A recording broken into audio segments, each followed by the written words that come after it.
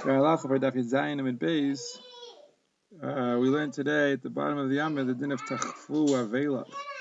That if there's one Avelos that's chal right after the other one, so there's certain kulas. If his hair is very long, he could lighten the hair with tar, not with misparayim. And if his begadim are dirty, you can wash them with water, not with proper soap.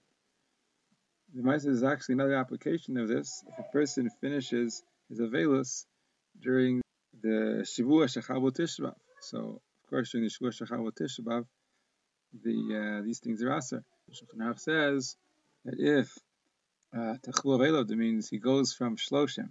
The Shloshim ends during the Shavua Shechal Tishbav, so it will be mutter to be mekel betar and to be mechabes ksusai b'mayim.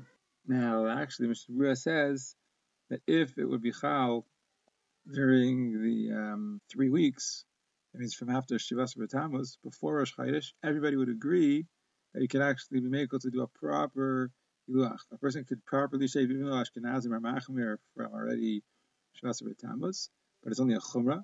In the Gemara, it's only Yasher in the Shavua Shechalbo. So if everybody agrees, it's mutter to be Megalech properly if the Shloshim ends between Shivas B'Tammuz and Rosh Chodesh.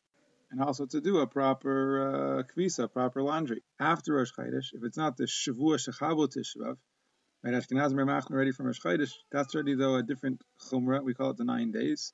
That's a little bit more Chumrah. So there the Mishnah brings a machlokes. The Rabbi, I think it is Machmir that not to be Megalech properly, to treat it like Tachlu Avelav and only to be Mekel Batar. But the Mishnah brings that there are Mikilim over there. Maybe B'Shas Chach, there is Makom for a person to be Mekel. But in the Shavua Shechalbo, that's when everybody agrees that it's only mutter to be Mekel Batar, not to do a proper Gilach. And only to be Mechavis with Mayim, not with proper detergent.